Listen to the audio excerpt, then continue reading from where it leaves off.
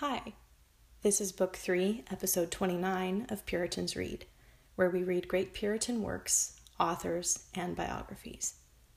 Continuing today, The Godly Man's Picture by Thomas Watson, Chapter 6, and Point D, The Excellence of Godliness. What is better than gold? Jasper. And what is better than jasper?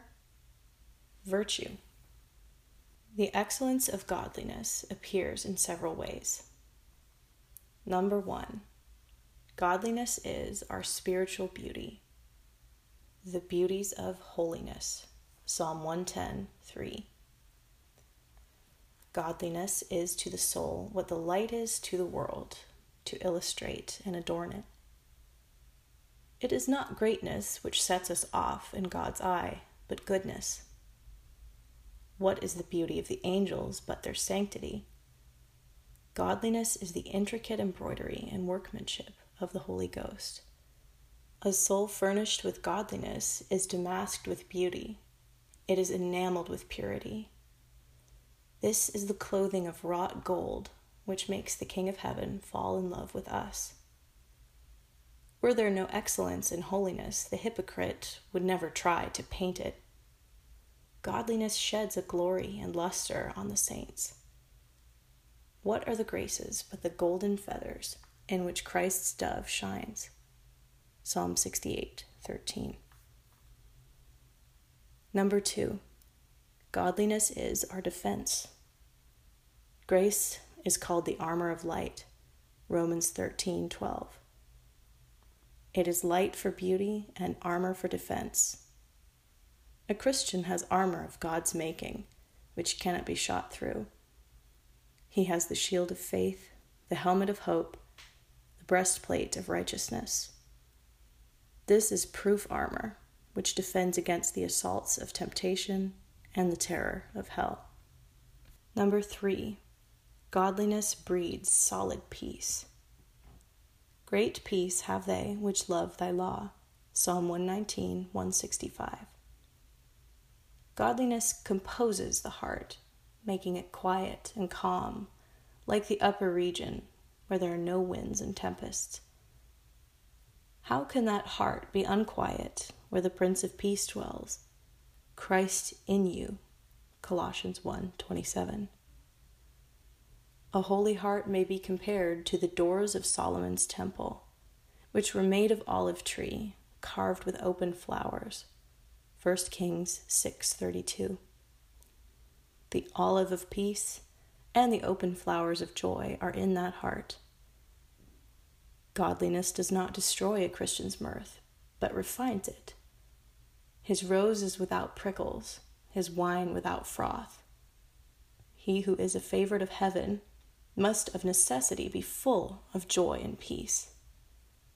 He may truly sing a requiem to his soul, and say, soul, take thine ease. Luke 12:19. King Ptolemy asked someone how he might be at rest when he dreamed. He replied, let piety be the scope of all your actions.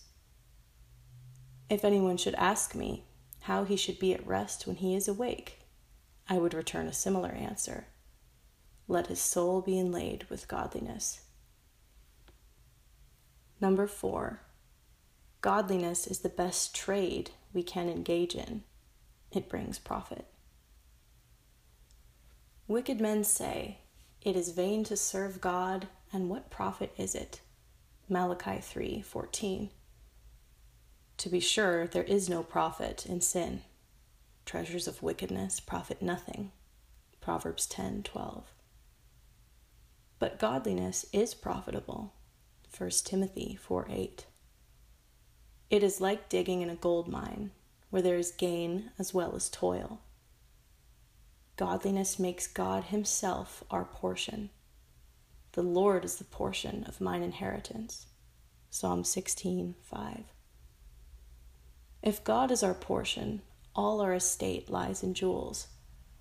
Where God gives himself, he gives everything else. Whoever has the manor has all the royalties belonging to it. God is a portion that can be neither spent nor lost. Psalm 73:26. Thus we see that godliness is a thriving trade. And as godliness brings profit with it, so it is profitable for all things. 1 Timothy 4:8. What else is besides godliness? Food will not give a man wisdom. Gold will not give him health. Honor will not give him beauty. But godliness is useful for all things. It fences off all troubles. It supplies all wants. It makes soul and body completely happy. Number 5. Godliness is an enduring substance. It knows no fall of the leaf. All worldly delights have a death's head set on them. They are only shadows, and they are fleeting. Earthly comforts are like Paul's friends, who took him to the ship and left him there. Acts 20:38. So these will bring a man to his grave, and then take their farewell. But godliness is a possession we cannot be robbed of. It runs parallel with eternity. Force cannot weaken it. Age cannot wither it. It outbraves sufferings. It outlives death. Proverbs 10:2. Death may pluck the stalk of the body, but the flower of grace is not hurt. Number 6. Godliness is so excellent that the worst men would like to have it when they are going hence. Though at present godliness is despised and under a cloud, yet at death all would like to be godly. A philosopher asked a young man whether he would like to be rich Croesus or virtuous Socrates. He answered that he would like to live with Croesus and die with Socrates. So men would like to live with the wicked in pleasure, but die with the godly. Let me die the death of the righteous, and let my last end be like his. Numbers 23:10. If then godliness is so desirable at death, why should we not pursue it now? Godliness is as needful now and would be more feasible. Point E. There are only a few godly. They are like the gleanings after vintage. Most receive the mark of the beast. Revelation 13:17. The devil keeps open house for all comers, and he is never without guests. This may prevail with us to be godly. If the number of the saints is so small, how we should strive to be found among these pearls. But a remnant shall be saved. Romans 9:27. It is better to go to heaven with a few than to hell in the crowd. Point F. Consider how vain and contemptible other things are, about which persons void of godliness busy themselves. Men are taken up with the things of this life. And what profit hath he that hath labored for the wind? Ecclesiastes 5:16. Can the wind fill? What is gold but dust? Amos 2:7, which will sooner choke than satisfy. Pull off the mask of the most beautiful thing under the sun, and look what is inside. There is care and vexation. And the greatest care is still to come, and that is to give account to God. The things of the world are just like a bubble in the water, or a meteor in the air. But godliness has real worth in it. If you speak of true honor, it is to be born of God. If of true valor, it is to fight the good fight of faith. If of true delight, it is to have joy in the Holy Ghost. Oh, then, espouse godliness. Here reality is to be had. Of other things we may say, they comfort in vain. Zechariah 10:2. Chapter 7. Prescribing some helps to godliness.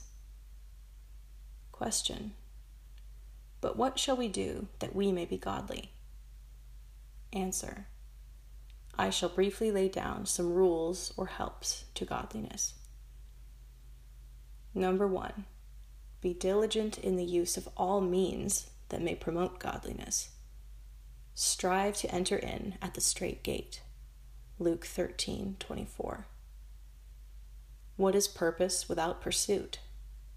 When you have made your estimate of godliness, pursue those means which are most expedient for obtaining it. Number 2, take heed of the world. It is hard for a clod of dust to become a star. Love not the world. 1 John 2:15. Many would like to be godly, but the honors and profits of the world divert them.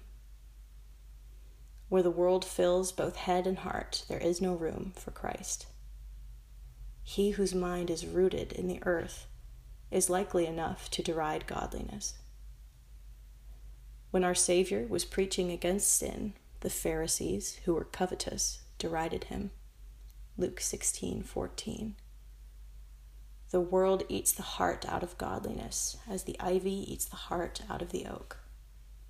The world kills with her silver darts. Number 3, accustom yourselves to holy thoughts. Serious meditation represents everything in its native color. It shows an evil in sin and a luster in grace. By holy thoughts, the head grows clearer and the heart better.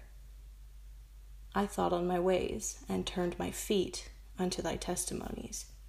Psalm 119:59.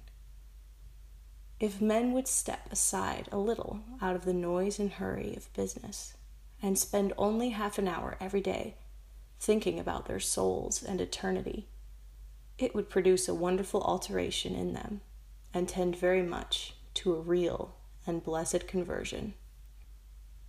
Number 4, watch your hearts. This was Christ's watchword to his disciples. Watch, therefore. Matthew 24:42. The heart will precipitate us to sin before we are aware. A subtle heart needs a watchful eye. Watch your thoughts, your affections. The heart has 1,000 doors to run out from. Oh, keep a close watch on your souls.